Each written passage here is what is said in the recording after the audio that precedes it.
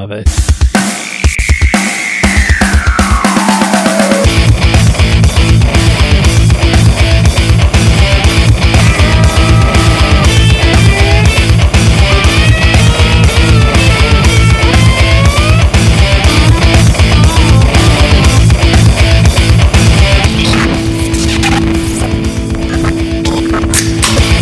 Welcome to Beerfield, where sometimes I put an extra comma in the show title on YouTube and don't actually finish it because I'm busy talking to one of my co-hosts. Did we just lose Dan? I think he's had enough. I think he's had enough. And that's the show. And that's the show. We can't do this under these conditions. His computer just rebooted to update, I'm betting. Okay. Chris Hopper, Ryan Miner here with you. Dan Thury, we think will be. Maybe he was just here and now he's not. So that's an interesting scenario. Hopefully. That's another way to go out, like right at the very beginning. It is. You hear him at the beginning that says something about loving this or whatever. I don't remember. He said it right before I hit the intro drop and then he's just gone.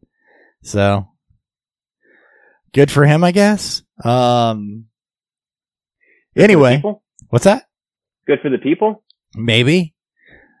Maybe good for the people. Also, hold on. We got to get our shit straight here. My shit is not straight here. I got problems. Mostly video problems. Oh, God. Now it's a full white screen. Sorry, YouTube. Give me just a second. I swear I'll get this corrected. Everything was working great until you hit record, right? Yeah, everything was fine until I told it to record. That's how this always goes, yeah? Seems like it.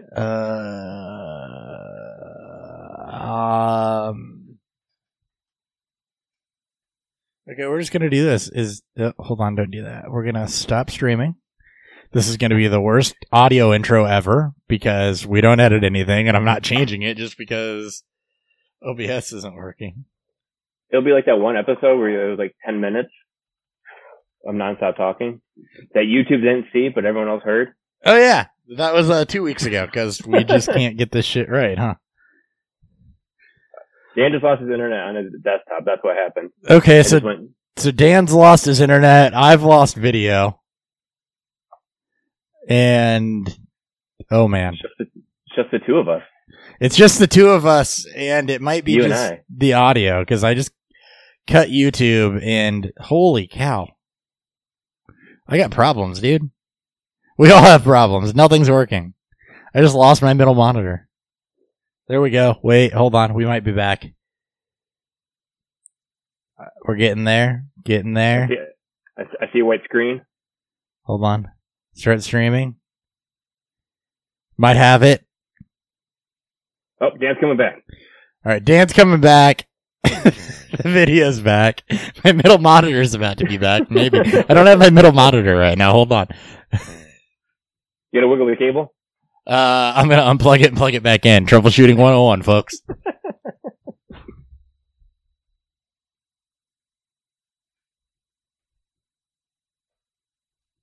Not a bad way to end a Wednesday night.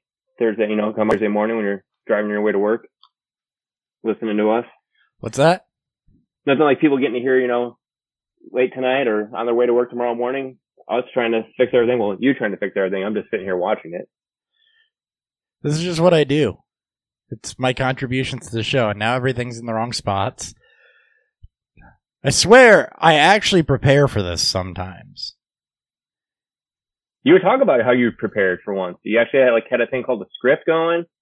It was weird, and then something happened. I did, and then Dan loses internet, and it all goes to hell. We're gonna blame him for this. Yeah, if he didn't lose his internet, we'd be up and running. I'm just waiting on OBS to pick this YouTube stream up again. I think I got it. I have black right now. Hold on. Yep, there we go. Okay, we're good. And Dan's back. So, Dan, you'll be happy to know that as soon as your internet died, everything went to shit. Your internet died. The Zoom video froze. You're here twice now somehow, by the way. Can I boot one of you? Which one of you is really here? Oh God. Hold on. Don't say anything. You're echoing really bad. Okay. Now talk. Good. We're good now. I think we got it. It literally, as soon as you dropped the intro, everything crashed. The internet stopped working just on the desktop. So now I know what I'm doing. Maybe tomorrow morning. Just going to get a fucking new desktop. Well, even though Best Buy doesn't sell them. You sent it from your computer all the way to Hopper's. Because as soon as you went down, he went down. Yeah. Really? Well, I didn't go down. The video going out to, so the video going out to YouTube stopped. And then I tried to fix that, and it went all white-screened and sideways. Then I had to close OBS midstream and try to bring that back up. And then my graphics driver crashed, and then I lost my middle monitor because it didn't recover. Had to pull and restart that, and I got everything back to good about the time you got back here. So if you're listening to the audio podcast, you're welcome. You just got 6 minutes of no content and a total clusterfuck. If you're on YouTube, you have no idea what's going on because that was just all over the place.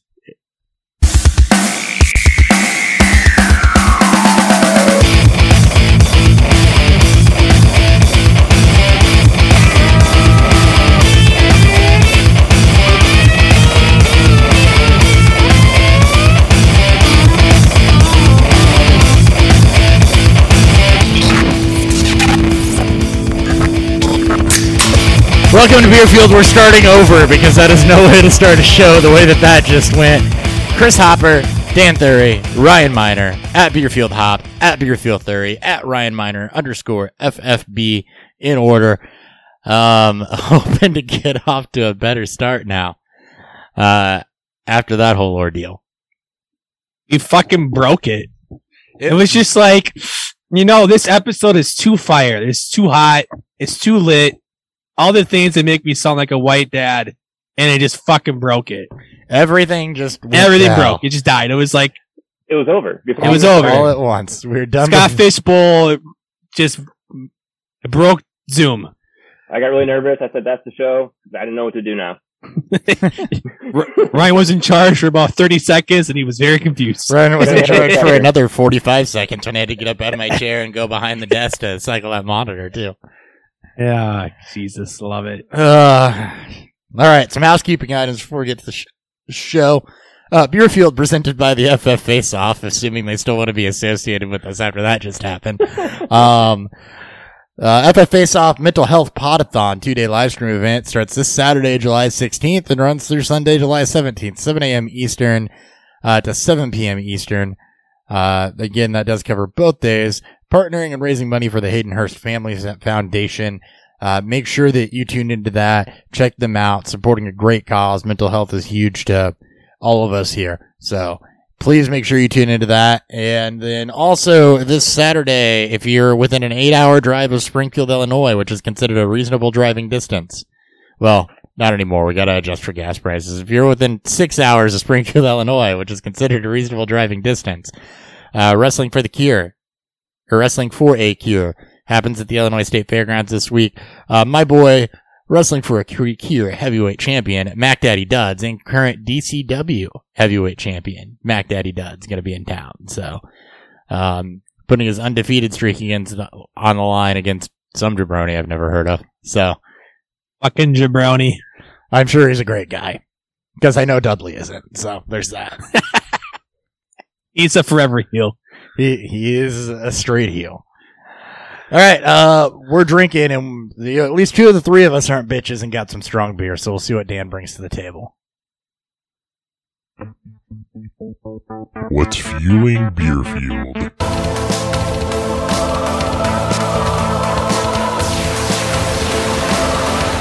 I just saw Dan look around like, shit, I only brought a session IPA. No. No, I got some a little bit stronger. All right, Ryan, we're going to save you for last. Dan, go ahead and go. This is the Shoots Black Butte. This is their limited release anniversary barrel age or a barrel age version of it. So it's Asian rum barrels. This is anniversary 32 and believe this is from last year that I've had aging sitting on top of my cooler for the last 16 or so months. Had to breed on something strong. Today's been a day. And then, on top of the show, decided to shit itself. Literally, that it just felt like it was needed. It was just, this is a strong beer. Indeed. This is just a strong beer episode, outside of Ryan. Yeah, he's got a strong beer. You didn't see the percentage on that. He's got true. All right, I've got a Maybach Lager from Old Irving Brewing Company out of Chicago, Illinois. And this thing's got layers. So first off, Bach means male goat. It's called Goat Destroyer. It's in celebration of 11/22/2016. It's one of the 3 best days of my life. Aw. It's when the Cubs won the World Series. So 112th edition, they call it, because I think that's how many years it was. Or, I don't know why it's 112th edition, actually. I thought it was only 108 years. Anyway. So Maybach Lager is a German lager, hoppier version of a Bach, basically, brewed and typically drank in May, hell meaning pale, so it is paler than your normal German lager. Full review, about halfway through the show. Ryan, I'm not even sure I can allow this. On purpose, no less. I did this on purpose. I do it for the people because that's what we're here for, is the people. He is the blue-collar, everyman's beer drinker. Ryan doesn't have to give full-fledged reviews if he brings on this beer. Hey, I am drinking Natty Daddies right now. It comes in at 8%. And you're going to have to hold that closer to the camera because it's blurred out by your background. No, it's done on purpose. Put it right in front of your face. There you go. There you go. Oh, yeah, Natty Daddy.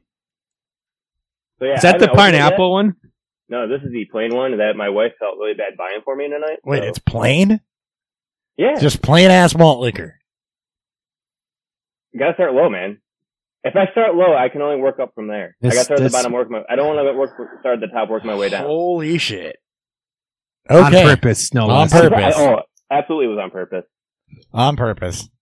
All right, we got some strong beer lined up. We're going to get into best shape of his life season. And then we got some late round players to talk about. We're going to discuss, go through position by position, talk some late round guys, who we prefer, plant some flags on this, try to help you find the players that really win your league. Because the first 6 rounds are a total crapshoot. All right, starting off, Gabe Davis now checking in at 227 pounds, a 17-pound gain. I told you this was a best shape of his life season. 17 pounds of muscle, if you saw what he was squatting on Gabe Davis. Makes him bigger. He was already a contested catch guy, so. They're saying he was 220 by season's end last year, so yeah, a 7-pound gain, I don't see as much of a difference. His ADP can't get much higher, so. It's still not out of the 8th round. It's still 801. I just looked at it. He still hasn't gone higher than the 8th round yet, Dan. We gotta fix that. That is, yeah. He will. I know he just will. Watching Scott Fish, just watching one of our live drafts in Chicago and Scott Fish, he went at the end of the 5th round. So, not to say that Scott Fish is the breather of all redraft ADP, and generally Gabe Davis's high ADP is just been in best ball, but 8th round still acceptable. Him adding on 7-ish pounds shouldn't make a fucking difference. It's the 801. He'll be in the 7th round by next week, but by next week, yeah. This doesn't make it his play style. Yes, him getting bigger is a good thing. That's not bad. No, not at all. It won't change his role. He's not going to magically become DK Metcalf. No, because he still doesn't have that type of explosiveness or athleticism. But yeah. Oh wow, on Fantasy Pros, he's going at wide receiver 31. Okay, that's pretty low. So he's no, not really, because it's still around Amon-Ra St. Brown, Michael Thomas, Allen Robinson, Adam Thielen area. 7th round? 6th round? Somewhere in there? That's 73. When you say wide receiver 31, though, I think that's fine. When you say, rounds, okay, yeah, wide receivers bloated up. You notice that, too. But wide receiver 31, I think, is fine. Yeah, wide receiver 3. Yeah. 75.4. Yeah, that's 8th round. I mean, it's probably where it's not even a high wide receiver 3. No, it's a mid. Yeah, it's a back end 3. I mean, that's where most of the truthers should want to take him. You don't want to go any higher than it's a level where he can outperform his value. It's top 24. I mean, it's the wide range of outcomes. The amount of Gabe Davis talk between not just our show. We don't talk about him that much, honestly. Compared to everyone else, no. Go on Twitter and just look up Gabe Davis. You'll find fucking months on months worth of the love, the hate, and I guess kind of in between, because you can't just kind of like Gabe Davis. You either love him or you hate him, apparently. Within every 7 hours, there's something to talk about Gabe Davis. It's ridiculous. Jalen Tolbert heads to training camp as presumed week 1 starter with Gallup out, likely starting the season on the pup. I love this. I love this too. Where are we comfortable taking him? What's the highest he can go? Because that's going to blow it up. You could maybe see a fade when Gallup gets back. Dalton Schultz still hasn't signed. He's been franchise tagged. Has he not signed his franchise tag yet? He hasn't signed the franchise tag, and the deadline for signed by Friday. Oh yeah, well, long-term deal has to be signed by July 15th. Otherwise, he plays on the tag, which I assume he will. Yeah, maybe. I'd assume he will too. But I mean, just some things to take into account. Dallas is going to throw over 600 times. To me, Jalen Tolbert being a player I like, you could elevate him probably into that 8th round, and I still feel pretty good about it, even if he tails off towards the back. Ryan, can you look up back? Where's Russell Gage going? I think that's kind of the marker. Gage is already, proven to be a decent target share guy. Where's Russell Gage going right now? 1003 in PPR. So I think that should be the range of Tolbert, probably a little behind. We love Tolbert. That's where you want to get him. That's where you should. I wouldn't reach up. It just depends on your roster looks, right? It just depends on the range. Like, he shouldn't be a starter. He should be your wide receiver 5+. So, I think you feel comfortable with. Round 10, looking at just kind of where some guys are going. Round 10 feels right. Yeah. Maybe round 9. Just like Russell Gage, when the presumed starter comes back. Now, Gage has to compete with Godwin, who's a superstar. Gage has to, Tolbert would have to compete with Gallup. He hasn't reached that levels yet, but both are expected to lose their target volume, or at least lose a bit of their target share when the starters come back. And is the rumor true that Godwin's looking to come back week 1 now? I haven't seen it at all. I haven't seen that I'd be shocked if he did. Most late season ACL tear guys are not being talked about as week 1 starts. So yeah, I'd be shocked. I mean, it could happen. Could have been a dream I had. I think in that case, then you fade him a little bit because he's probably going to start off slow or potentially re-injure the other leg, which is pretty common. Right, or hamstring injuries, which are also pretty common when you come back from ACL injuries too quick. So, Bears acquired N'Keal Harry from the Patriots for a 7th round pick in 2024. I don't hate this. As a Bears fan, you gave up nothing. You get a former 1st round pick who you could argue never got a fair shake. You're going to put him on the field and you're going to see what you got because, David Moore just got arrested. He's probably going to get cut. And Velus Jones, you have Darnell Mooney, who's a solid 2 and can play out of the slot. Velus Jones is a rookie that, wasn't that highly touted. So, I also think N'Keal Harry, if he can be even, a fraction of the potential that we thought he was, that completely changes the outlook of that Bears offense. Now, that's if he's got to perform, which is not a guarantee. To this point, he's been a giant bust. But he's going to get a shot. I mean, he'll get on the field. There's zero pressure from being a 1st round pick. There's zero pressure from playing in a Tom Brady and Bill Belichick-led team.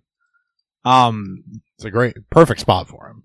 They're this is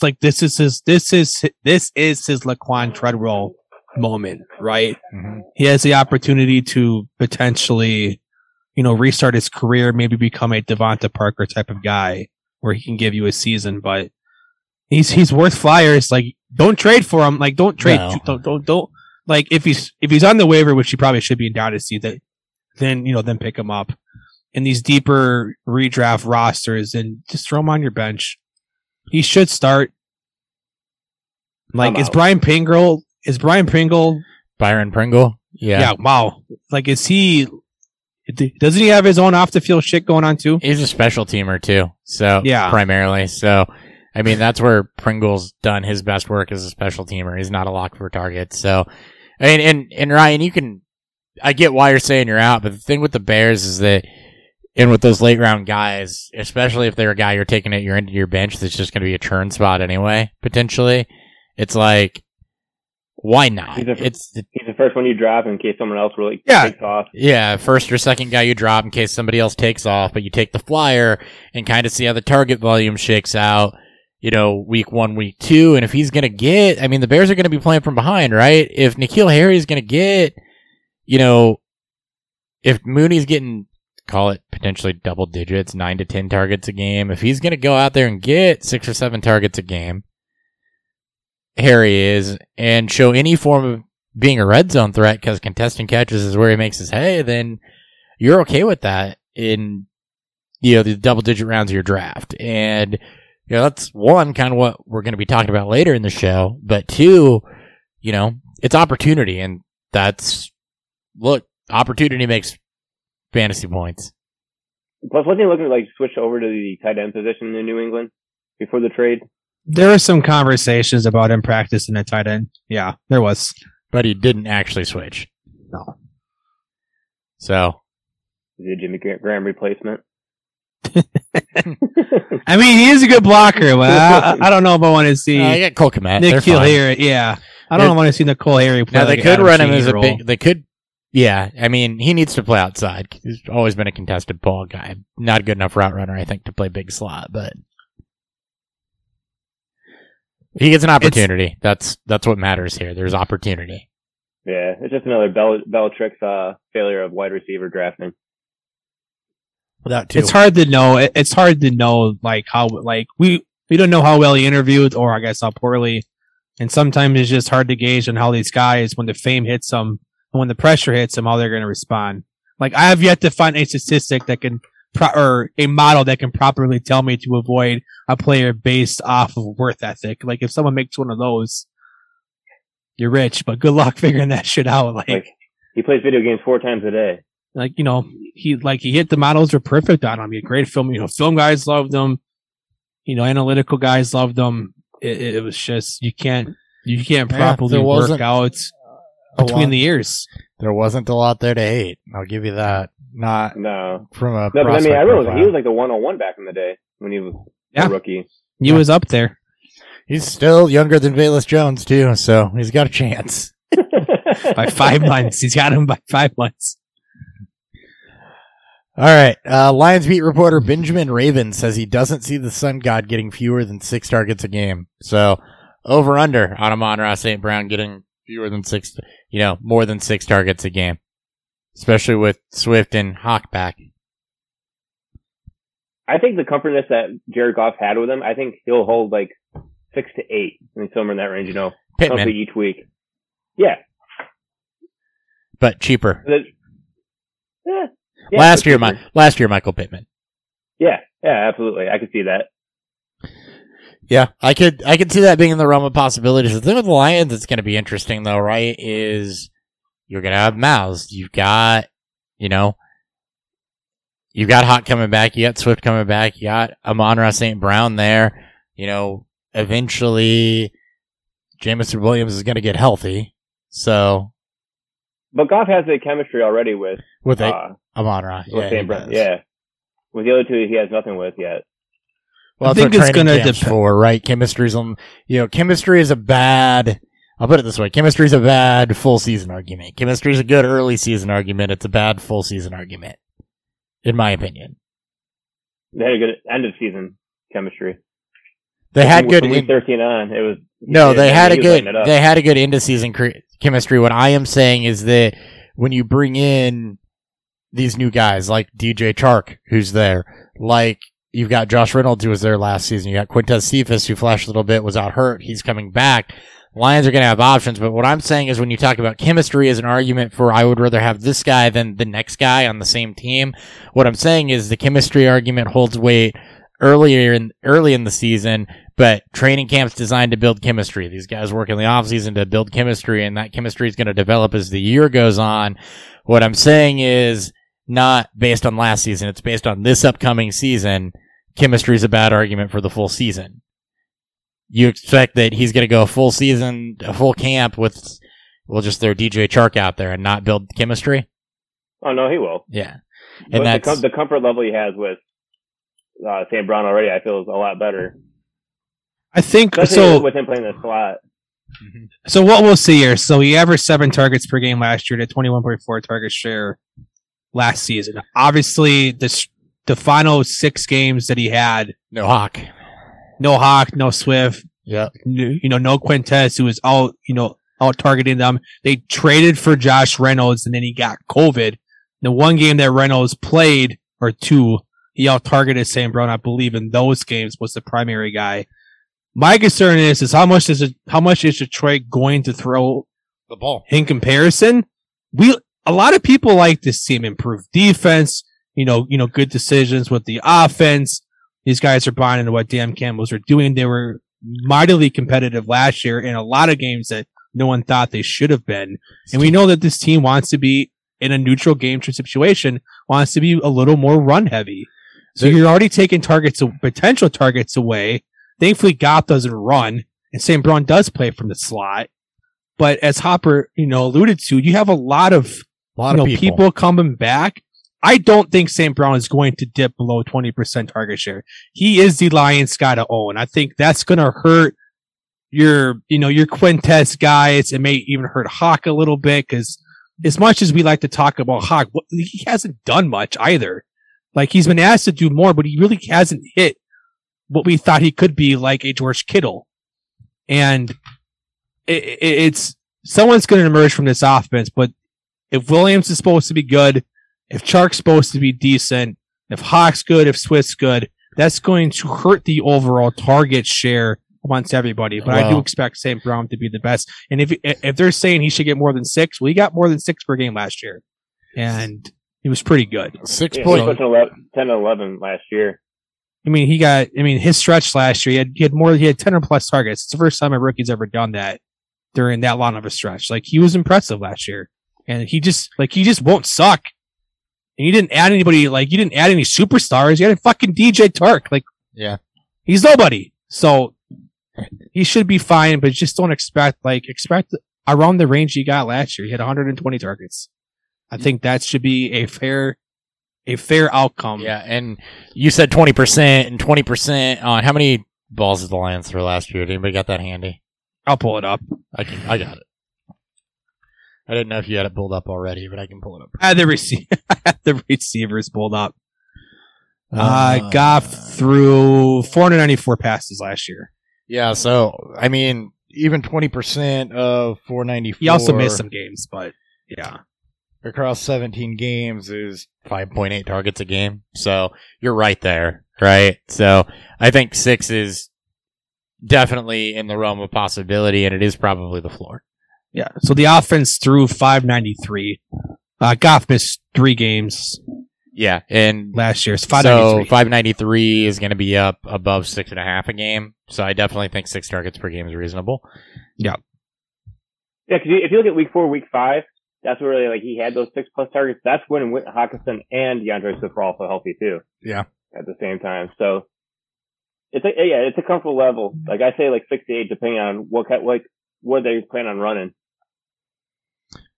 I put them down at about 550, and that's still 6.4 game, and that's even if they shift a little bit more towards the run. So I think it's doable. If they're more competitive, right? We expect the games, we expect them to be more competitive. They're probably going to throw slightly less, but you get, improved division, a little harder schedule. Maybe they'll have to throw a bit more because they're just playing against better teams. Yep. Yeah, I think they'll be throwing more. All right, now we're going to get to the hard hitting stuff. The Broncos are tailoring the offense around Russell Wilson. Fucking God, this goddamn guy who posted that. This is the stuff that the offseason's made of right here. He's like, if no. That's worse than that's worse than obvious. That's like an insult to the word obvious. Like, come on. I mean, Seattle didn't tailor their offense around Russ, so I mean, I don't know. I mean, what a unique concept. Why would anybody tailor their offense around the quarterback? You just spent a fortune to go get it. Well, unless you're on a Matt Nagy offense. If you're on a Matt Nagy offense, you don't do that. But yeah, yikes. Otherwise, you do. Dak Prescott is in the best shape he's ever been in, per Dak Prescott. Bucs wide receiver Tyler Johnson could be on the roster bubble after the Bucs signed the top two receivers in the top two receiving yard getters in the nation as undrafted free agents in Jared Stearns and Devin Tompkins. So, again, This is the shit that we're talking about for camp. Tyler Johnson isn't in danger from 2 UDFAs, with Chris Godwin potentially starting the season on the pop. Rashad Perriman might be, but Johnson isn't. And Dak Prescott, yeah. Anyway, this is the shit that you get in the offseason. One that I do like, actually. Give Lamar some love for a minute, because I'm normally not the Lamar naysayer on the show, but I keep it level. Let's put it that way. Lamar Jackson worked to tighten up his throwing motion, and he went from 205 pounds to 220 pounds. Dude, he looks swole. First off, Lamar's play style with the added weight is absolutely beautiful, because the concern is, can he take hits? But also, if they adapt to that to try to trap him in, he might have to break some tackles. He ain't gonna juke around everybody. And for him to put on that weight and get up to running back weight, great for his play style. And then tightening up that throwing motion, if that leads to a slight uptick in accuracy and a quicker release, that's going to lead to more success in the passing game. And that's what I've harped on the most. So I'm excited to see this. I'm excited to see what happens. Throw a little water on it again, because that's what I do. There were talks last season about him reworking his throwing motion, and it didn't really, transpire. But he's going to get Bateman in a second year. He'll have Andrews. He adds weight, which should help the run. And if he sees a little bit of uptick in his pass efficiency, you're right back to Lamar QB1 conversation in Dynasty. It's a good thing to see, right? Unfortunately, they didn't really approach the offseason with wanting to add more receiving options, but I mean, you're not taking Lamar because you're expecting to lead the league in passing. No, so you're not. And with him adding on weight, with him, being able to handle and take on a little more hits. I mean, if Baltimore's playing this right, they got to reduce the amount of hits he takes anyways. The same argument we made about any of these younger QBs after they get their big contract. Teams don't want to see their massive investment potentially get hurt off of something stupid. So you don't want to see an RG3 all over again. No. Thank God there's no Mike Shanahan's out there to throw him back out there after it's clearly obvious you shouldn't play. Well, I like, because you have Kevin Stefanski doing the same shit to Baker. So, yep. All right. We said we're going to talk some late rounders, so we're going to talk some late rounders. What we're going to do is we're going to go through position by position. A little bit different for quarterbacks than everything else. Quarterbacks, mostly because I wrote that first. I didn't go by round. Everywhere else I went by round. So actually, you know what? I will go by round with quarterbacks too, because I put the round in there. So what we're going to do is we're going to go round by round and just kind of pick somebody out if we like them at that value. Or if we want to investigate it a little bit more with that value. And these are all designed to be more late round guys that, we're trying to plant flags on to help you fill out your roster that are going to give you value later in the season, because you're going to need them. I say it all the time. I know Dan agrees with it. I'm sure Ryan agrees with it. You don't just win your fantasy league with your first 6 round picks. It's just not how that works. You need depth. You need players that you can rotate in and out. You're going to have injuries. You need to hit on some of these guys. So without further ado, quarterbacks, we're going to do the 2QB ADP, all this per FF Calc. In the 5th round, we'll combine rounds 5 and 6. You have Trey Lance, Matt Ryan, Trevor Lawrence, and Jameis Winston. Anything really interesting at that value there? I mean, you can shit on Trey Lance all you want, but we know what rushing production does for quarterbacks. They're even mediocre. And if you can get a quarterback with top 5 potential because of his rushing production in the 5th round, I mean, that's someone you can lean on. I mean, it's perfect for that type of spot. Granted, you're going to have to eat some of the off weeks or bad weeks, but again, DeShone Kizer had multiple 20-point weeks, and we know how bad DeShone Kizer was. So, I think the only thing that I can shit on with Trey Lance is the fact that Justin Fields is a lot cheaper, and you can make the same argument. That too, it is literally the same argument. Yeah. But then you can also, then why are we taking Lamar Jackson and Jalen Hurts in the 1st round? Right. Because they don't have Jimmy Garoppolo back behind them. And that's I think Garoppolo's going to get moved. I actually do believe those rumors. Yeah, well, Seattle's been on everybody, right? They have been. Someone's going to get hurt though. God damn it. Let's hope not, but somebody will. I think that you can make a compelling argument for Matt Ryan here, just given that, he went to a better offense, should have some left in the tank, and he's got some weapons again after, a year of Atlanta trading them all away. I also think, though, that you could make a compelling argument for Trevor Lawrence when you really dive into what he had. There was 8th in air yards, he was 4th in money throws, 2nd in pressure throws, which means he was under pressure shitload, danger plays, interceptable passes, trying to rush it. If the protection gets a little bit better for him on a better offense that can scheme for him, which we fully expect it to, you're going to see that go up a little bit. Air yards per attempt, he was right in the middle of the pack. You've got an improved wide receiver core here, and that's weird to say when what you added was Zay Jones and Christian Kirk, but he was throwing to freaking Jamal Agnew. Laquan Treadwell, right. You bring in Evan Ingram, who's an upgrade at tight end. So while it's not high, the Jaguars should still be behind in games. He's going to throw a shitload, and if the efficiency ticks up, that's perfectly fine. I think is a 5th round quarterback, and he may even outperform a guy like Matt Ryan. That's what I think too. Young age, all new talent around him, the upgrade of the offensive line, and the news of Travis Etienne looking like phenomenal out there right now. I think will just help boost him in that passing game. So we have a little insider information because we know a guy that plays golf with Dan Arnold, and Dan Arnold told him, watch out for the Jaguars. So you remember Derek Hubbard? You remember the guy that we used to I do. read off? Yeah. His wife is good friends with Dan Arnold's wife, and they play golf together. Huh. And he reached out. He goes, Dan Arnold loves this offense, and Etienne's ungodly. Awesome. So draft A, you should already be trying to get some Jaguars. We didn't mention the biggest upgrade. That's adding Doug Peterson. Right. You're adding a more stable coaching staff who worked with the similar prospects. I hinted at Carson Wentz. I hinted at it when I said an offense that should be better run and more efficient. Yeah.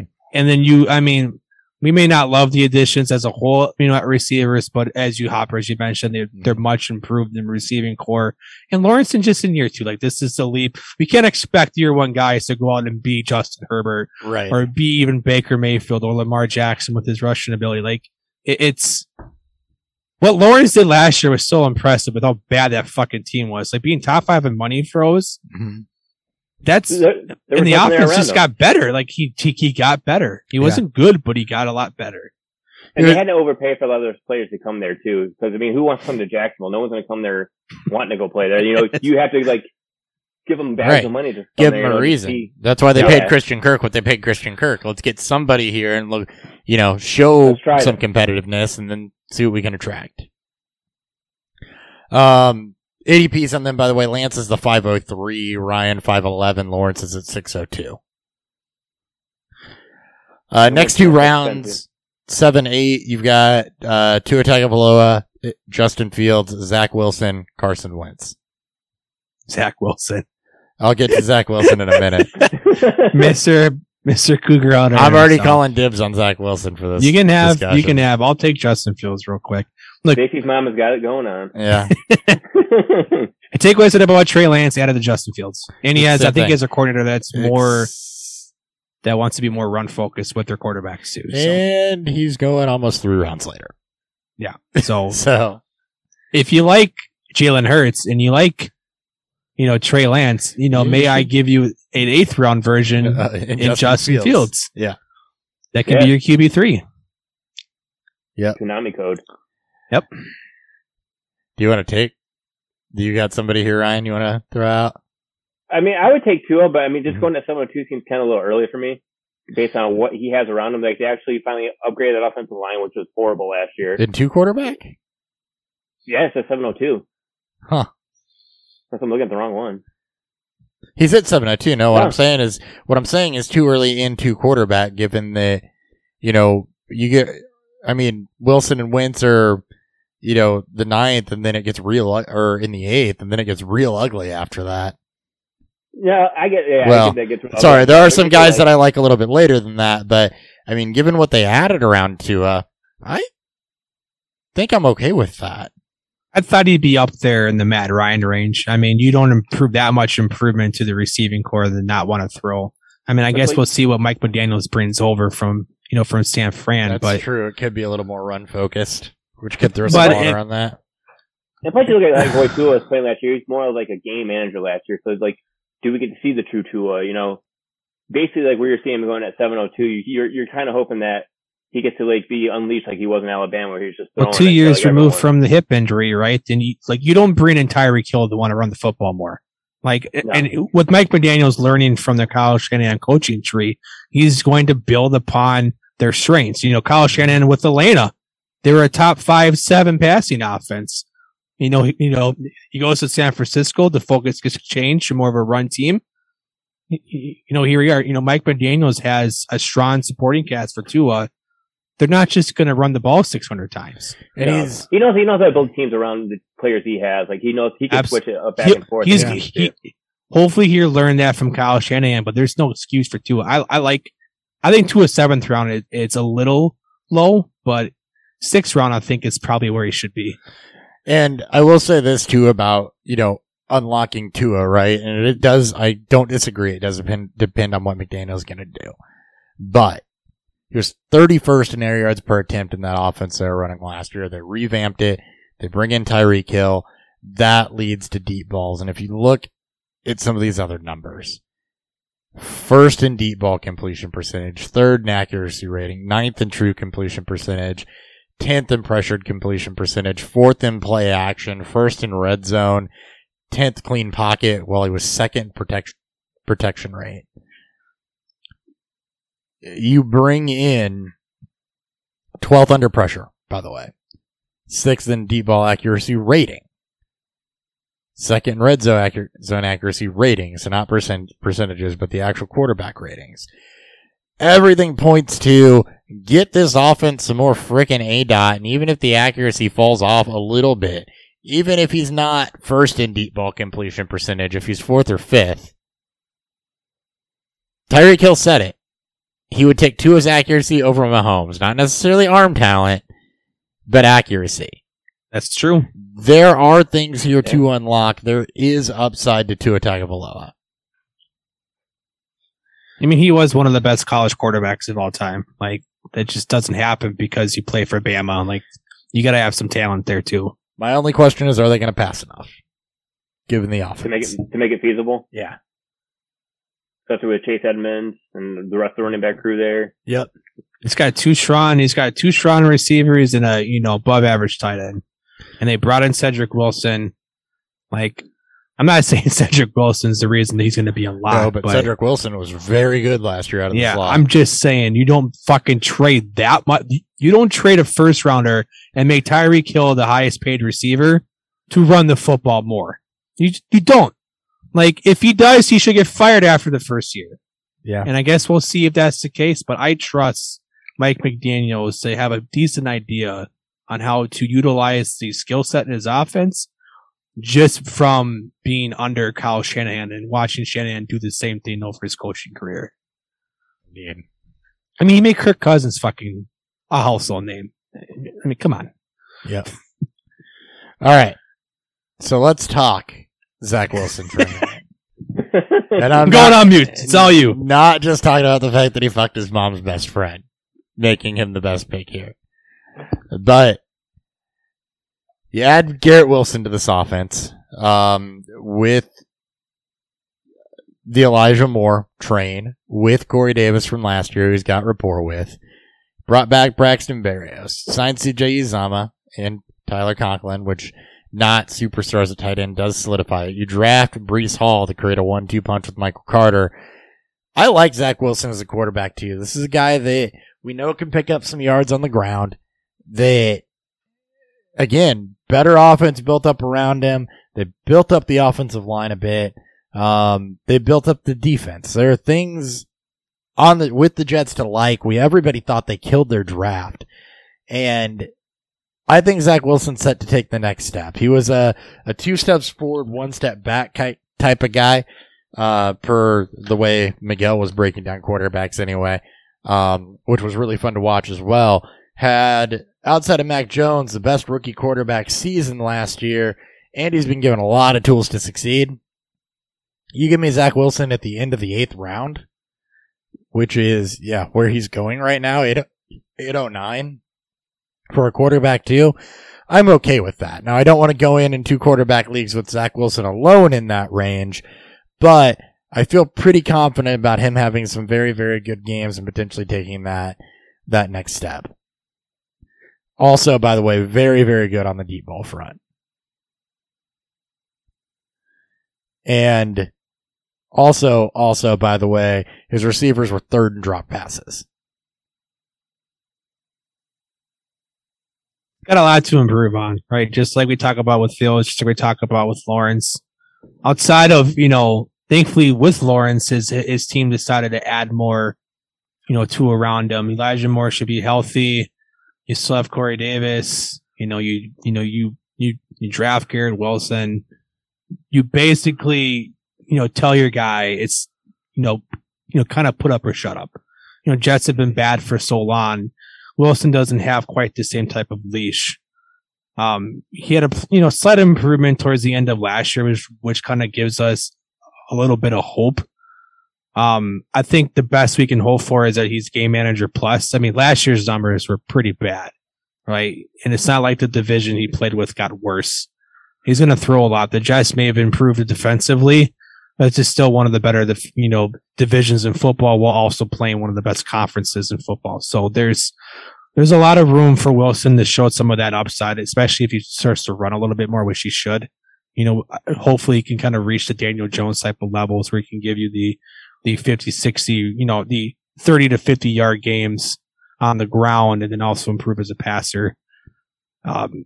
So I wouldn't go with him as my 2. I have no problem with him as a 3 and 2 QB super flex. Because there is a bit of that downside with him. He's not safe, and he doesn't have quite the boom upside. So as a 3, I think I feel more comfortable with him. I do want to say this. I like that they got him help at the receiver position as I look through some of these advanced metrics. Receivers are 3rd in drop passes. They were 39th in yards after catch per target. They were 32nd in receiver target separation, which is all not signs of not having a good receiving core.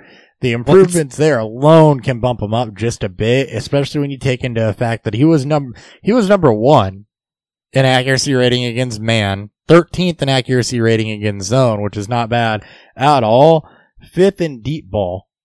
And he also threw the 11th most times against man coverage to get that number 1 accuracy rating. There are things there to like in Zach Wilson's underlying numbers. The receiving core, based on what I'm seeing here, with the drop passes, lack of separation, lack of yards after catch, just didn't do him a ton of favors. And I think that the improvement there is enough to kind of bump him up to the next level with it, even if everything else stays consistent. Well, I mean, he has to also improve, right? You look at the target separation, look at yards after the catch. That's not all just on the receiver. That's also on the quarterback himself. Is Zach Wilson out there running yards, helping them separate? Zach Wilson's the one. He's throwing the ball. He's got to place the ball properly to create yards after the catch. To create yards after the catch, not target separation. What's Zach Wilson going to do to help his fucking receivers separate? Is he going to go run their route for them? Because he's first in accuracy against man and 13th against zone. So unless Zach Wilson's out there running the route for him, he ain't helping them separate. If you're not he's not putting the ball in a catchable area and those guys got to stop, they're going to lose separation there. Is he not putting the ball in a catchable area when you're top 15 in both accuracy versus man and zone? I hope to God that he can be better under pressure too. I hope to God that he can be better in clean pressure. What? You hope that he can be better in clean pressure? Is he going to block? He was 24th against clean, like he was 24th in clean pocket accuracy. Is he going to block for himself too? Is he just playing every position on the offense? Because he was 24th in clean pocket accuracy, yes, but I believe, 14th in protection rate. Improve on that a little bit. But if your receivers can separate, you don't hold the ball as fucking long, and you're not under pressure. Actually, more so the separation is probably on the play calling, too. All right, so what we came down to is that Zach Wilson's going to run his own routes. He's going to block for himself. He's going to keep the same accuracy numbers. He's also got to improve, too. We know that. We don't put those expectations on Trey Lance. Trey Lance ain't going to have to block for himself or create his own he has the same expectations like as anybody else. And now because he's out there as a MILF separation. Because now he's out there as a MILF hunter, he's going to have an even bigger target on his back. I have Zach Wilson than Trey Lance. I'm not going to lie. I just don't like fantasy-wise, I can see where people are going, but real life-wise, I can't see him lasting. What, Trey Lance? Yeah, Trey Lance. Yeah, but for Zach Wilson, we've been so spoiled lately with these past few years with these quarterbacks going in the first round, coming out and being QB1s on our fantasy team. And then all we want to do is give up on them that second year because we don't think they can do this. They can't improve on that. And what the Jets have been doing is trying to build around Zach Wilson, give him better receivers. Because last year he didn't have Elijah Moore all year. He didn't have Corey Davis all year. He barely had anyone really to throw to. Fuck, he was barely around himself. Yeah. He's hurt too. He caught mono, probably making out with. He did not. I don't think he wants to go the Sam Darnold route. That's not a route you want to see him. It was a sprained PCL. My bad. Wrong Jets quarterback. I do not want to see Zach Wilson go down the Sam. By the way, 12th in accuracy rating. By the way, just saying.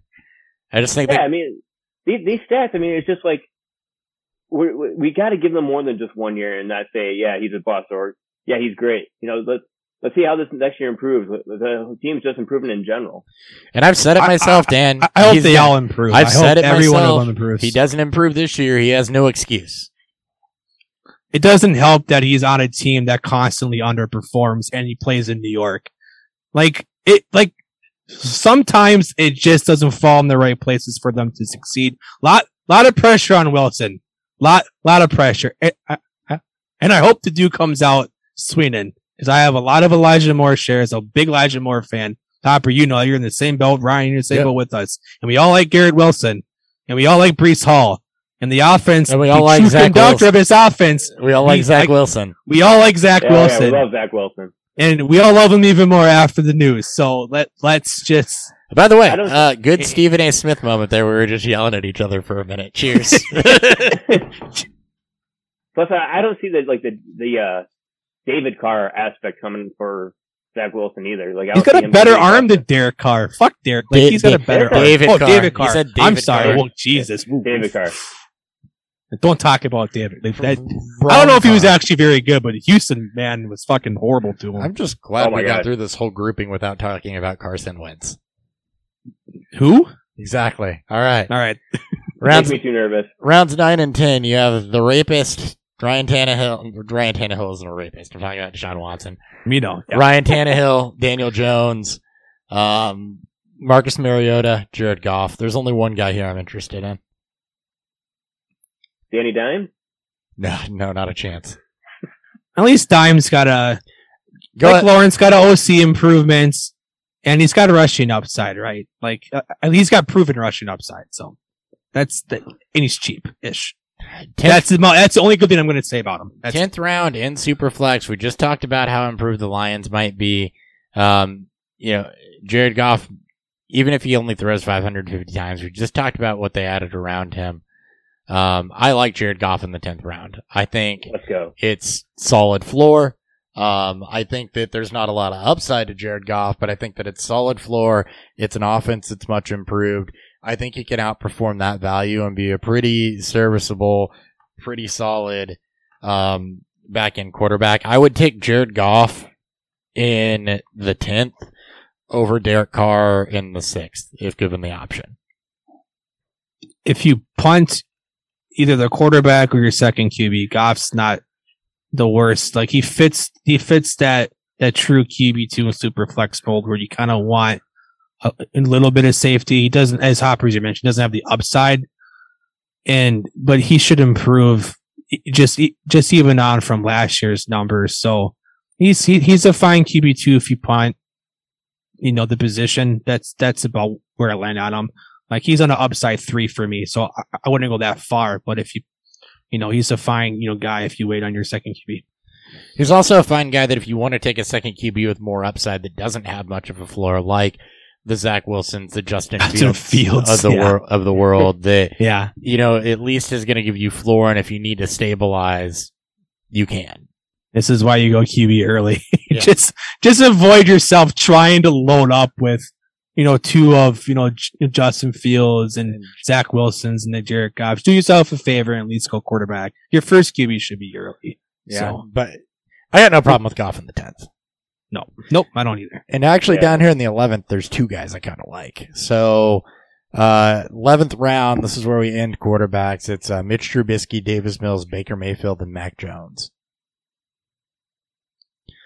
Anyone else? Mac Jones is going behind Jared Goff. Mac is that low? It's like the Christian Kirk of QBs. Yeah.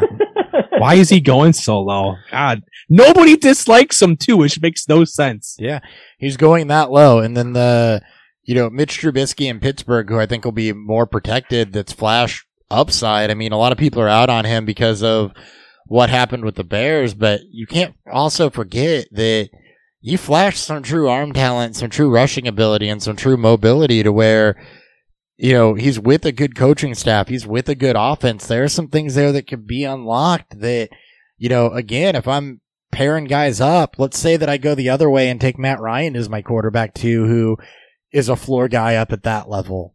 Maybe I solidify it with some Mitch Trubisky upside. There's a strong chance he could. I mean, we've talked about it a lot. He could definitely play a full season if Pittsburgh's competitive all year. I'm all for Baker Mayfield. Not gonna lie, So, Baker Mayfield fan account, man. I can't give up on him. Just the way he plays, man. He's just a freaking go-getter. And I feel like Carolina, they've already talked about extending him mid-season, but it's I almost feel comfortable that they're already putting him at QB1 there over Sam Darnold. God, he fucking should be. He'll easily get it. It's just, I wouldn't be shocked if they just cut him anyways. They say, fuck it, we're cutting Darnold and we'll put, Matt Corral behind Baker. They'll take isn't it $18 million hit they have to take too? Dude, we've seen Philadelphia trade Carson Wentz with a $33 million, dead cap hit. I mean, teams don't fucking care anymore. Yeah, Carson Wentz got traded twice in 3 years. Dan's just take the hit. Just take the hit. Just take the hit. Flipping through some of Trubisky's numbers here with the Bears. I do like the rushing 4. This is his best receiving core he's had. Yeah. He's going to have no pressure outside of just, the team's not built to feature him. It's built to be efficient on the ground. And feature Najee, but they're going to need him some, and there's going to be floor there, and he's going in the 11th round. So, I don't, if he doesn't hit, he doesn't hit. If he does hit, you've got a quarterback too with solid floor and some upside to him, in my opinion. Yeah. And I mean, he's the 14th quarterback on this list, and I didn't start this list until the 6th round. That means he's going somewhere in the 20s.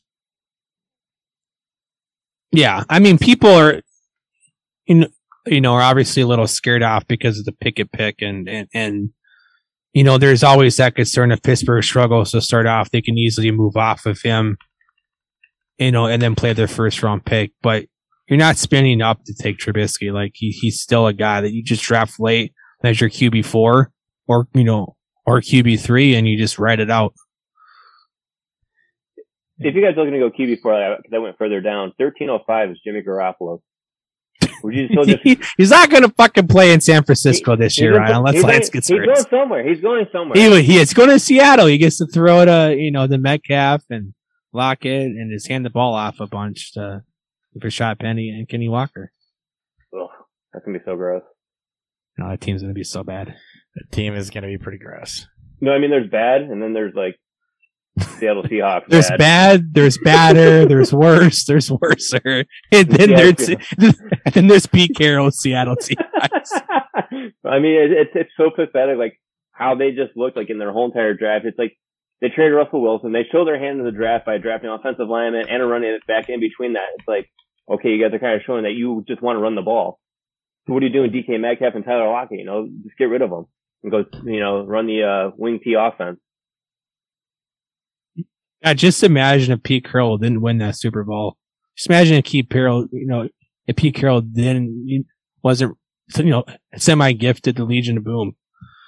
He'd be out of here, and we would have a whole new coordinator, not fucking ruining DK Metcalf and Tyler Lockett. Imagine if Pete Carroll actually would have stayed at USC, actually got in trouble there, and never been able to coach ever again, before he left. Fuck Pete Carroll. So I think my whole ass camera just froze. Can you guys still hear me at least? No, it's still, yeah. We can still hear you, yeah. But it's definitely frozen. Yeah, I just lost like my entire back panel of USB ports. This is going great. God, love it. Just. It's a good Wednesday. All right, I'm going to try to at least have a mouse. We'll try solve this shit later. And my face is just going to be frozen, I guess. Maybe it'll fix itself eventually. I doubt it. It did last week, I think. Yeah, I don't know. Here, maybe I can do this. Maybe if I stop it and then start it again. Nope, now it's just black. Great. Love it. Awesome. That's okay. Awesome. Let's do it that way. Wait, hold on. I might be able to do something cooler with this. You're going to put Zach Wilson on, aren't you? Do I have a picture of Zach Wilson? I feel like you should. I feel like we did it last year and we did our backgrounds last year. I don't know what I have a picture of. That'll work. Let's do that for now. Oh, there you go. Little Drew Lock. You'll keep screwing with it. The true goat. Hey, I'm going to do a beer review now because I'm out of beer and I want another thing to drink, but I need to keep a little bit of this to review it. So we're going to do that a little early. Okay. Beer review.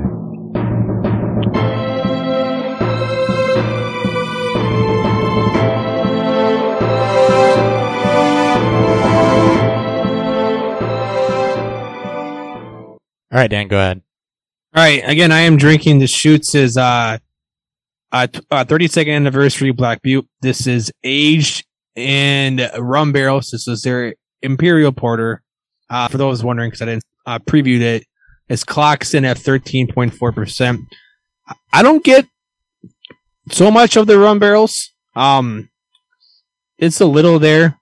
There's some spice there to it. There's some of the sweetness to it. Obviously, that's going to be overshadowed by the dark fruits and the chocolate notes from the malt and just from the porter itself. It's very classy. It's very strong. It's pretty sweet. But it's a good sipper after a long day of work. So I'm all here for it.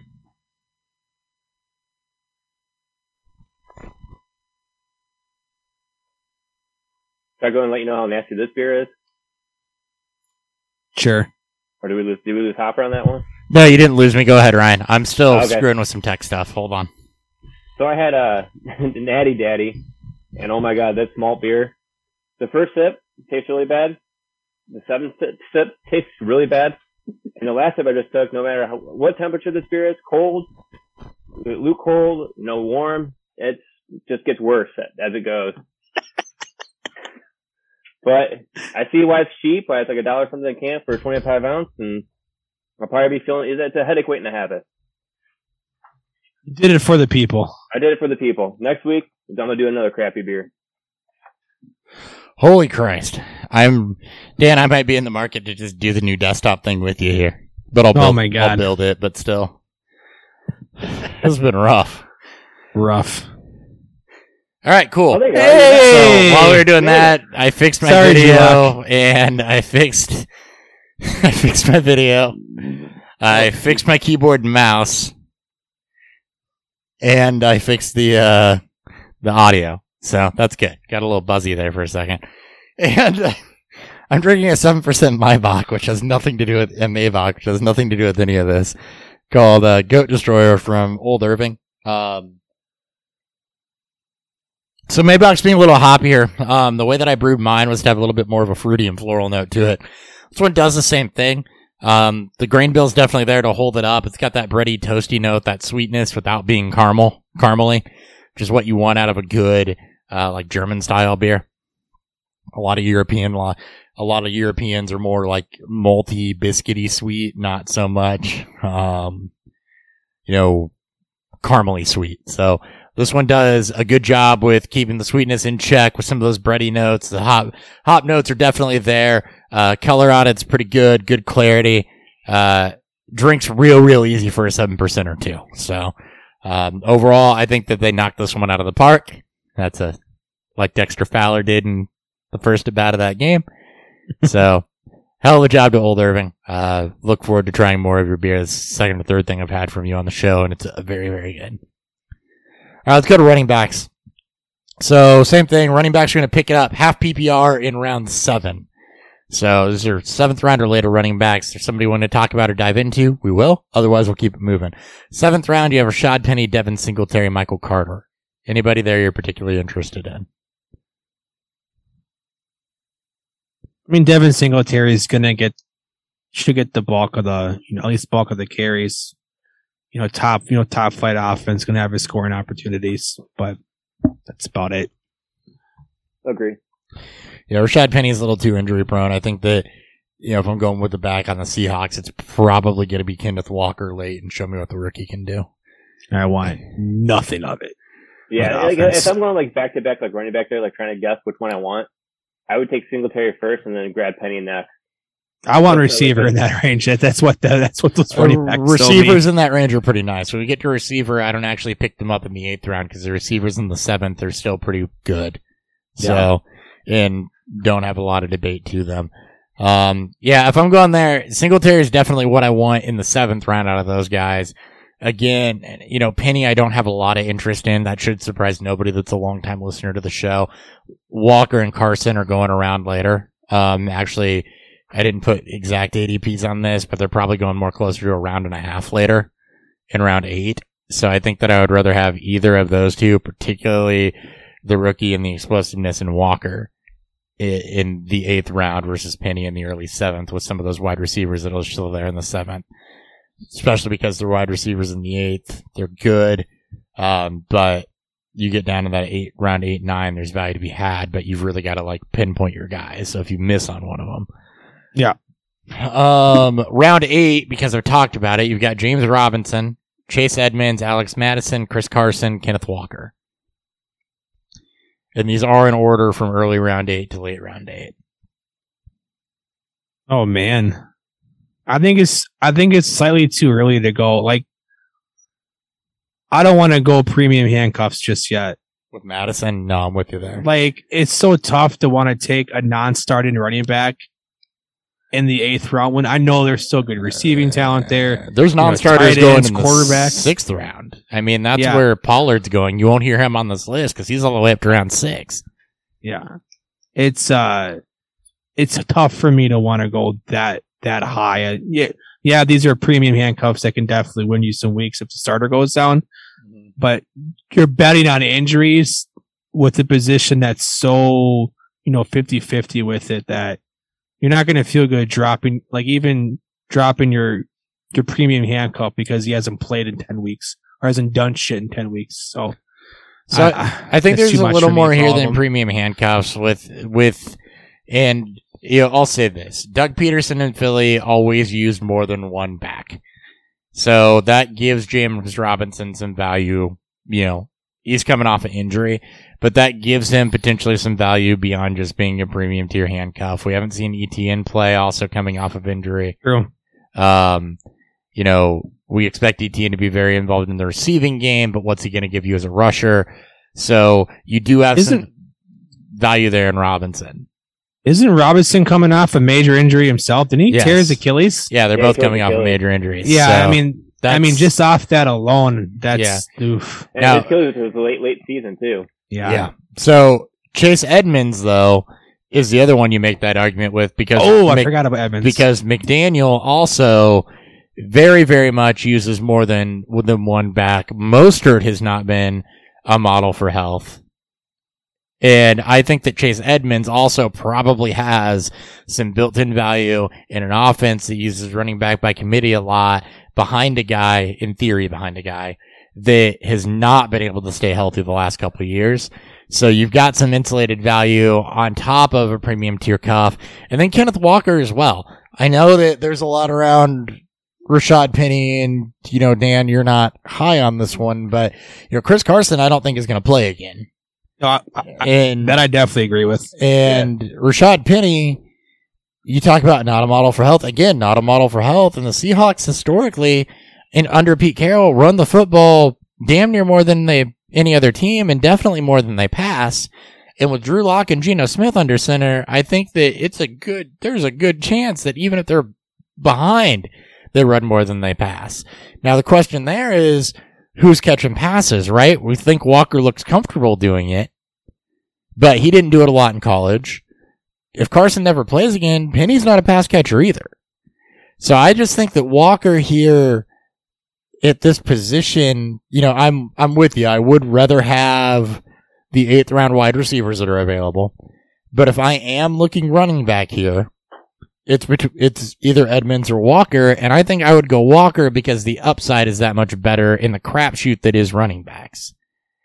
And to me, also, it's only Edmonds there. And at this stage, though, you're also drafting your 4th or your 5th running back potentially. Ryan, what are your thoughts? We've been taking up a lot of the talking time like we normally do, so no, it's want to get you in there. I would honestly take Chase Edmonds. If you look at Edmonds, he was the first running back that was, acquired in free agency. He signed first out of anyone. So Mike McDaniel kind of looks at him as that running back he kind of wants to give the ball to, have him as the main running back. So I feel like you're getting a nice back end 2 type of running back here late. Someone who's like RB 23, 24, 25-ish range. So with like we already said with Tua, the improved offensive line, Tua and everything else around him, the defense won't be focused on just stopping the running game. They have to stop everything else around that. I do like the Evans call. I mean, he's a proven pass catcher. Mm-hmm. Tua's proven to use the check down. I forgot you mentioned him. He's the only one on this list in this range that I have any comfort taking. Cause he is still a starter. He's going to start over Mostert. There's no way that I see Mostert starting ahead of him. I've dove in a lot about the Seattle offense and Kenneth Walker, so I'm not going to rehash my thoughts there, but it's still all in all, it's still a rich range to go for premium handcuffs, but they get a starter in Edmonds, who still has a chance to be supplanted. There's nobody really good in that backfield, even behind him. But are we really super happy about Sony Michel? Myles Gaskin's buried, and Mostert can't stay healthy, and he's been overused, and he's undersized too. So it's give me Edmonds in that range, and probably the only back I have any real confidence in beyond the injuries that may happen. Well, if you didn't like that, this 9th round's going to be a lot uglier. At least it's the 9th round. I don't think there's anybody I want to talk about in the 9th round. That's Ramondre Stevenson, Darrell Henderson, Ronald Jones, and Raheem Mostert. Oh God, no! Please, Ryan. You have anyone you want to talk about here? No. All right, good. Moving on. Okay, great.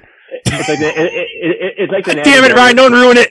It's like the Natty Daddy right now, Oh, okay. Talk about. Fair enough. Moving to the 10 plus round. So this is anybody after round 10. Marlon Mack, James Cook, See you guys nodding. Let's talk Mac for a second. Or is that should be the starter day one? Yeah, that's what I like too. Starter day one, and yeah, it's a bad offense, but is it truly a bad offense with Marlon Mack? Well, it's as bad as Seattle, and I can get Marlon Mack 3 rounds after Kenneth Walker to Rashad Penny. So thank you. I'll take that instead. And it's a Lovie Smith offense, and Lovie Smith offenses. I mean, one, they use more than one back, but 2, they run. Yeah, they do. They run footballs. So that's usually what running backs do. They run the football. That's true. Some of them catch. I hope so. Some of them. Don't tell James White that. Ooh. Or even James Cook at this point. Or even James Cook at this point. Nyheim Hines even. Or Nyheim Hines, who's also on this list. Or Kenny Gainwell, who's also on this list. Gus Edwards. Anyway, James Cook, Nyheim Hines, Gus Edwards, Kenny Gainwell, J.D. McKissick. So a lot of pass catchers there. Tyler Algier. I want to pause here for a second. Atlanta's backfield's wide open. It is. And Algier is a guy that I thought didn't get enough love during draft season. And part of that's my fault. I should have hyped him up more. A lot of my hype went towards the Keontae Ingrams and Rashad Whites and Tyler Beatties of the world. I had Algier higher than a couple of those guys. And he's going to get a shot. You drafted a rookie running back. You're not going to give all those carries to Damian Williams. He's somebody I'm watching very closely through camp because I think he does have the shot to take carries and end up getting the bulk of the carries in Atlanta, and you're getting him in the 10th plus round right now. So he's the true definition of it. Like between him and Williams, you don't want to draft both. Then the offense is bad, but doesn't hurt to draft either of them because they're both. Someone's going to get production, and if one of them gets hurt, yeah, there's value. There's value into at least the touches they'll get. That's a true zero RB approach too, which I don't follow because I don't like it. I don't think it works, but no, I don't either. But I'm happy taking Tyler Algier as my 6th running back or 7th running back, and I mean, we're going to hear us say this a lot through redraft season, which we're kind of getting into now, and that is, can they outperform their ADP? That's why we like Marlon Mack here. That's why we like Tyler Algier here. That's why Damian Williams, and who's going, I think, in the 12th, is decent here. Gus Edwards for the Ravens. Don't want to gloss over that. I mean, there's definitely value here that can outperform a 10th round ADP. I like Gus Edwards a lot, too. He's another name I like to go up on over like J.K. Dobbins just because the Baltimore so much more value there. Yeah. They want to be more of a run-focused offense, and it's like they're going to give J.K. Dobbins all the carries. Edwards is going to get in there. Look how much later you're getting them compared to the peak. I feel like that you're drafting J.K. Dobbins at. Yeah. Just keep your eye on the health of that Ravens backfield. I mean, yeah, they're gonna definitely run more than they did last year, and I think you're gonna see the running backs get a little more involved in the passing game too. We saw glimpses of that last year with Lamar. Even we saw some of these running backs get a little more involved. There's a chance he can start checking down a little bit more to reduce the amount of hits he takes. Yep. Mark Ingram, we've talked about him a little bit, especially with Kamara's suspension coming down. There's nothing else in New Orleans at the moment. Sonny Michel, another member of that Miami backfield, who looked good with the Rams in limited duty, but could easily be the running back 3 as well. So not as much of a lock. Brian Robinson's another one here that's kind of interesting, but he's not going to get pass catching work. They've talked about wanting to create the Jonathan Stewart, D'Angelo Williams 2-headed attack here. But then you go back and look at Jonathan Stewart and D'Angelo Williams consistency numbers, and neither guy was really that consistent. They cut into each other's workload a lot. They're always hurt. Well, it's like they when one of them kept flip flopping. Yeah, when one of them was hurt, the other one took off. So, and that's not an offense that I really want to, attack. The in between the tackles grinder. So an offense that I do want to attack, and a table that you've heard me pound, is Jerick McKinnon right now going in the 11th. He had a great playoff run. Finally back from the knee injury. Great playoff run. Looked fantastic in that Chiefs offense, and that is a wide open backfield. Where's Clyde going? I'm just wondering. 5th? Okay, don't talk about my CH like that. I can't let him go. I mean, I took him in Scott Fish, but I also took, McKinnon. Like, just like the Niners, like you want to take running backs and good offenses, especially ones that get involved in the especially in the double-digit rounds. Yeah, like if they don't hit, you cut them, and that's all these guys that we're talking about right now. All fit under that billing. It's the reason why they're going in double-digit rounds. But you can definitely this is where you start to find, the true meat and potatoes of your roster is the ones that are going to help you push over your opponents during, the season. You don't win your league in the draft at any point. You win your leagues playing waivers and, being, in those good positions. But you can definitely find, some of these studs back here. So this is just as important as even your first few picks. Like, getting these picks right and getting ahead of the field is huge. Yep. And then Dameon Pierce, Damien Williams. Pierce, kind of the same thing. If Mac, for whatever reason, is rusty, Pierce is the next guy in line. Okay, fine, I can see that. And then Damien Williams, we talked about it with Algier as well. I mean, look, if Algier is not the rookie people think it is, then it's going to be Damien Williams. So, if you get one of these guys in an unsettled backfield, fine. You're just going to turn them if they don't hit, and if they do, then go for it. I prefer Mac and Algier to, especially, watching Williams with the Bears last year, who couldn't beat out Khalil Herbert for touches when David Montgomery went down. But Dameon Pierce is a guy a lot of us like through draft season. And if Marlon Mack struggles at all, Dameon Pierce is going to get some work, and Dameon Pierce might get some work anyway. I mentioned Lovie Smith likes to use two backs. You got to go back to kind of the Thomas Jones, Cedric Benson days. Oh, Jesus. That's how long Lovie Smith's been around. That's a long fucking day. He will use two backs, and there's not a lot of passing upside here. So, but Mac's gonna get the receiving work, and I think that gives him the edge. Where's Rachaad White? Rachaad White is he's somewhere in that double-digit round range as well, I think. Book it. Draft him and sit on him. Because Fournette's never played a full season, and Rachaad White's got the skill set that can be unlocked with the Keyshawn Vaughn disrespect is not something I will stand for. Bruh. It's Rachaad White. Keyshawn Vaughn. Yeah, Rachaad White. Leonard Fournette's back on the treadmill. He's going to be back in football shape in no time. He's never played a full season. Ever. So you're drafting a premium tier handcuff. In the double-digit rounds where they should be going. Fine. Okay. Yeah, I can't hate that. So, again, and then his upside is higher than a majority of the backs we just talked about. Given the offense and given the type of workload that he'll be, falling into if Fournette is the best time. Sure. Let's talk wide receivers for a second. Maybe a little more than a second. Same thing. We're going to pick those up in round 8. Round 7's got guys like Brandon Cooks, Cortland Sutton, guys that you shouldn't be questioning. So starting in the 8th round, you have Corey Davis, Cordero Patterson. Don't love that. But then you're going to hit two names. St. Brown, I don't think we need to talk about more than we already have on the show, but this is where Amon-Ra St. Brown's going. Juju Smith-Schuster's going here. Brandon Ayuk. Give me any of those last three over the other two. Yeah. Just give me Juju and St. Brown. One of those two, and I don't care about the rest. Yeah, that's exactly where I'm at. Give me Juju or St. Brown. I probably prefer Juju. He's going a little later, and I think his upside is probably a little higher with the wide receiver 1 spot on the Chiefs being open. Sky Moore missed all of OTAs with a hamstring injury. So that came out today. Ooh. Yeah. So give me Juju here in a freaking Patrick Mahomes offense over anybody else, especially at that value. So many Jujus.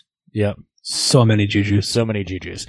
9th round, Lockett, Bateman, Claypool. Bateman. Go ahead, Bateman. man. It's always going to be, Bateman for me there. Just the offense itself. Yes, the Ravens are going to throw less than last year potentially, but there's just two receivers you want in that back, that you want in Bateman and Andrews, and they're going to command their targets. May not be the highest volume, but you're going to get the consolidation of targets, and they're going to probably, sit there in that, in that 22% plus range. So What I'm gathering for the 9th round backs and wide receivers is that's probably where I'm drafting my tight end. That's that's your Goddards and that's Gesicki, Freiermuth. Yeah. It's probably where I'm drafting my tight end is where that's happening. Yeah. Even if I have to reach on a guy that's going a little later or somebody that falls, like I'm probably not taking anybody in the 9th round because Bateman, 90% of my leagues are with you, so I'm not getting Bateman in the 9th. Yeah, a lot of people like him. Like I tend to not. I mean, I still won't reach out on him because it's still the Ravens' offense, and we still don't quite know what his ceiling is. But it's at that range where I feel a lot comfortable, especially now that it's the 9th round and not the 7th and 8th. But as soon as OTA or as soon as training camp starts, I think he's going to fly up the boards anyways because you're going to see a lot of highlights. Yep. 10th round: Michael Gallup, Jarvis Landry, Kadarius Toney, Christian Kirk, Russell Gage. Oh man, last 3 easy. Last 3 easy. Landry could come into that conversation if you continue to get bad news on Michael Thomas. But Kadarius Toney was the only guy that put up any efficiency at all with the Giants. They're going to have a new look offense.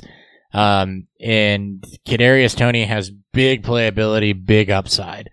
Christian Kirk going to Jacksonville is going to be playing from behind. He's going to get volume. Engage, we've talked about him a lot, is first 6 weeks and then you flip him.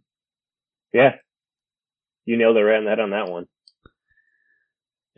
The Kurt disrespect, man, it's still there. It's Jesus. Still there. Come on. He's still a wide receiver 1. If you're getting a wide receiver 1 on any team in double-digit rounds, you're doing it right. Speaking of, 11th round, Allen Lazard, Tyler Boyd, Valdez Scantling, Sky Moore, Devontae Parker. 2 wide receiver 1s there, potentially. You want Devontae Parker? And Allen Lazard and Devontae Parker. Jacoby Myers, is the true wide receiver 1. He probably is. Fuck out of here with Devontae Parker. There's shit to like there's shit to like here though. There really is. There is, man. Lazard. Man, if you love Gabe Davis, here's a cheaper version, and he's a wide receiver 1 on his team. Yes, and he has Aaron Rodgers. And he has Aaron Rodgers. Tyler Boyd has some really solid floor. Sky Moore, especially back half the season, is a guy a lot of people like to take over as the number 1 on the Chiefs. Valdez Scantling caught some camp hype. Devontae Parker very easily could be the Patriots' best weapon. I like Jacoby Myers a lot. I think he's going to be the most consistent player, but I think Parker's got the most upside. I mean, I agree with Parker. You can just ignore Parker and just the fact that you can get Lazard, you can get Sky Moore, you can get like even MVS. Like he's got the big playability with Mahomes in that Chiefs offense. It's Lazard all day here for me. There's just so much. There's even still there's still good upside in this range. Didn't he have like 12 red zone targets too in the end zone? Yeah, like 12 end zone shots. So I mean, and that was with Devontae Adams on the field. Yeah. Now no Devontae Adams. He's going to get between the 20s targets, big body. All about it. All right, 12th plus round. Still value here. Kenny Golladay, Treylon Burks, some rookies, Chris Olave, Drake London, Christian Watson, Garrett Wilson, Jameson Williams, some veterans, Tim Patrick, Jamison Crowder, Marvin Jones. I like Tim Patrick here a lot, actually. All the dude has done is produced when he's been given an opportunity. He got paid, and you're bringing in Russell Wilson for a much better passing offense, and all Tim Patrick has done is produced. Yeah, he was like him. Like back in wide receiver 2, high end wide receiver 3. When he was as a 2. Yep. Christian Watson, huge upside, and Drake London's going to be the only, outside of Kyle Pitts, is going to be the only other guy in Atlanta catching passes. Like second half of the season, Burks, when he gets more acclimated in that Tennessee offense, and Woods old and nobody else to catch passes there. We mentioned London. London could be consistent all year round. We know that Atlanta's going to play from behind in a lot of games. Yeah. He may not score a lot of touchdowns. He may not be hyper efficient, but should get peppered with targets. So wait to go depth on your wide receivers. Those middle rounds is where you want your running back depth. Because what we just learned about wide receivers is all the way through around 12 plus. There's upside there.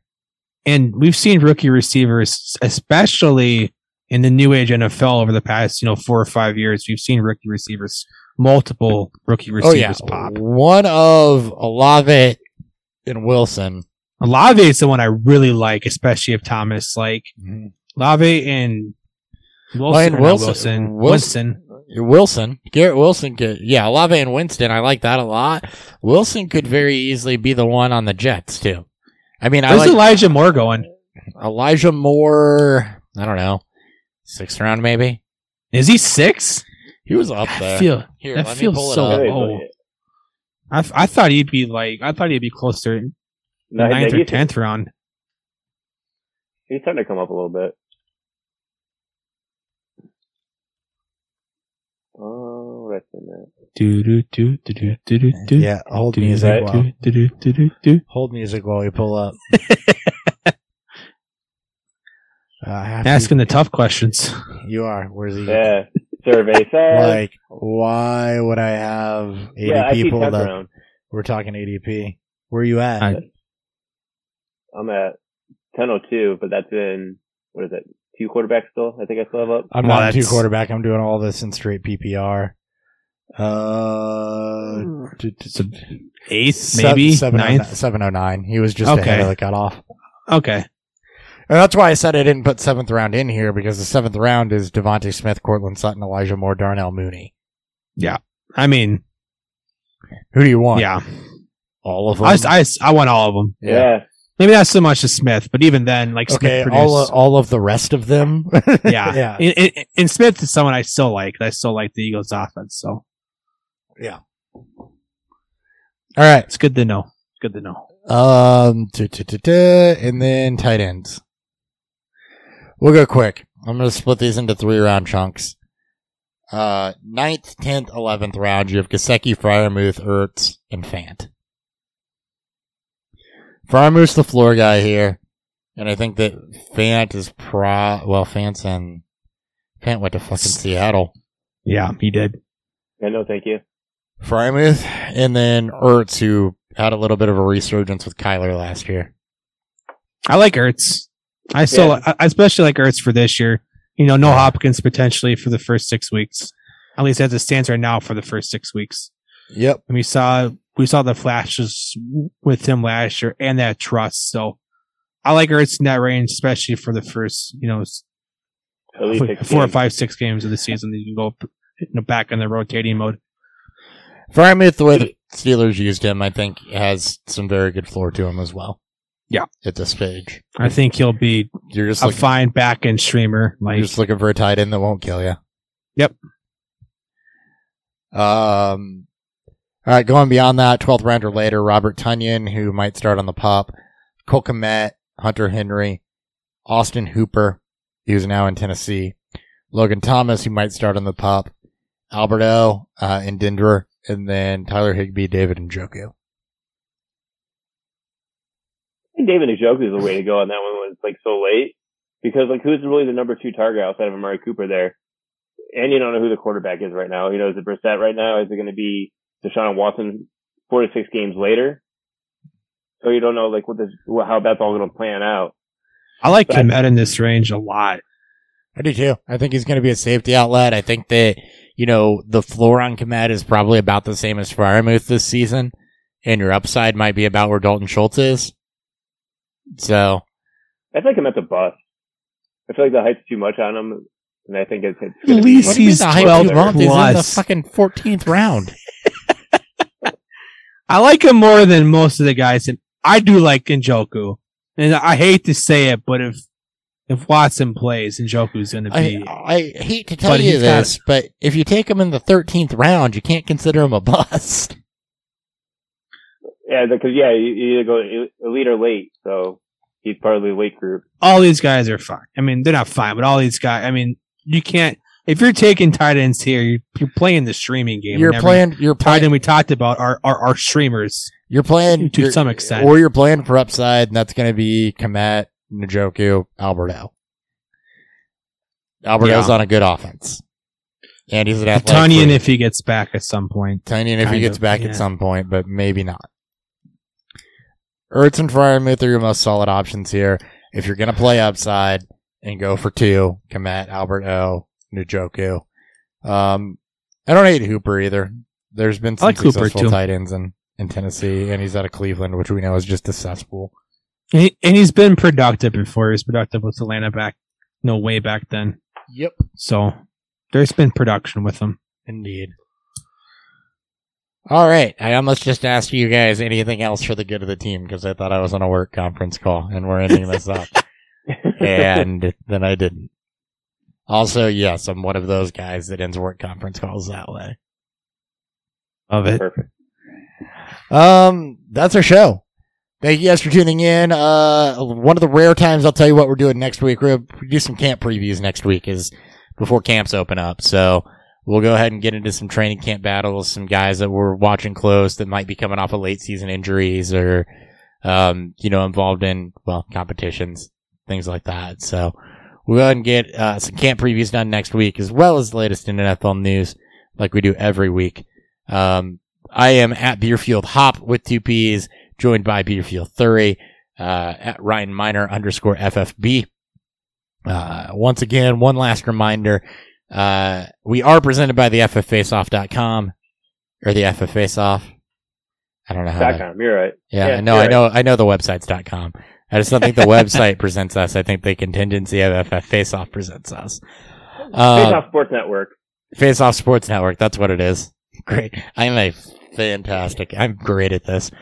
Faceoff Sports Network, mental health podathon going on this weekend, 16th and 17th. So if you get a chance, tune into that. Benefit the Hayden Hurst Family Foundation. If you don't know Hayden Hurst's story, it is a good one. As much as we kind of went against him as a prospect, like the Hayden Hurst story and Hayden Hurst person is pretty damn inspirational. So make sure you check that out, and we'll catch you guys next time. Peace. See ya. Bye.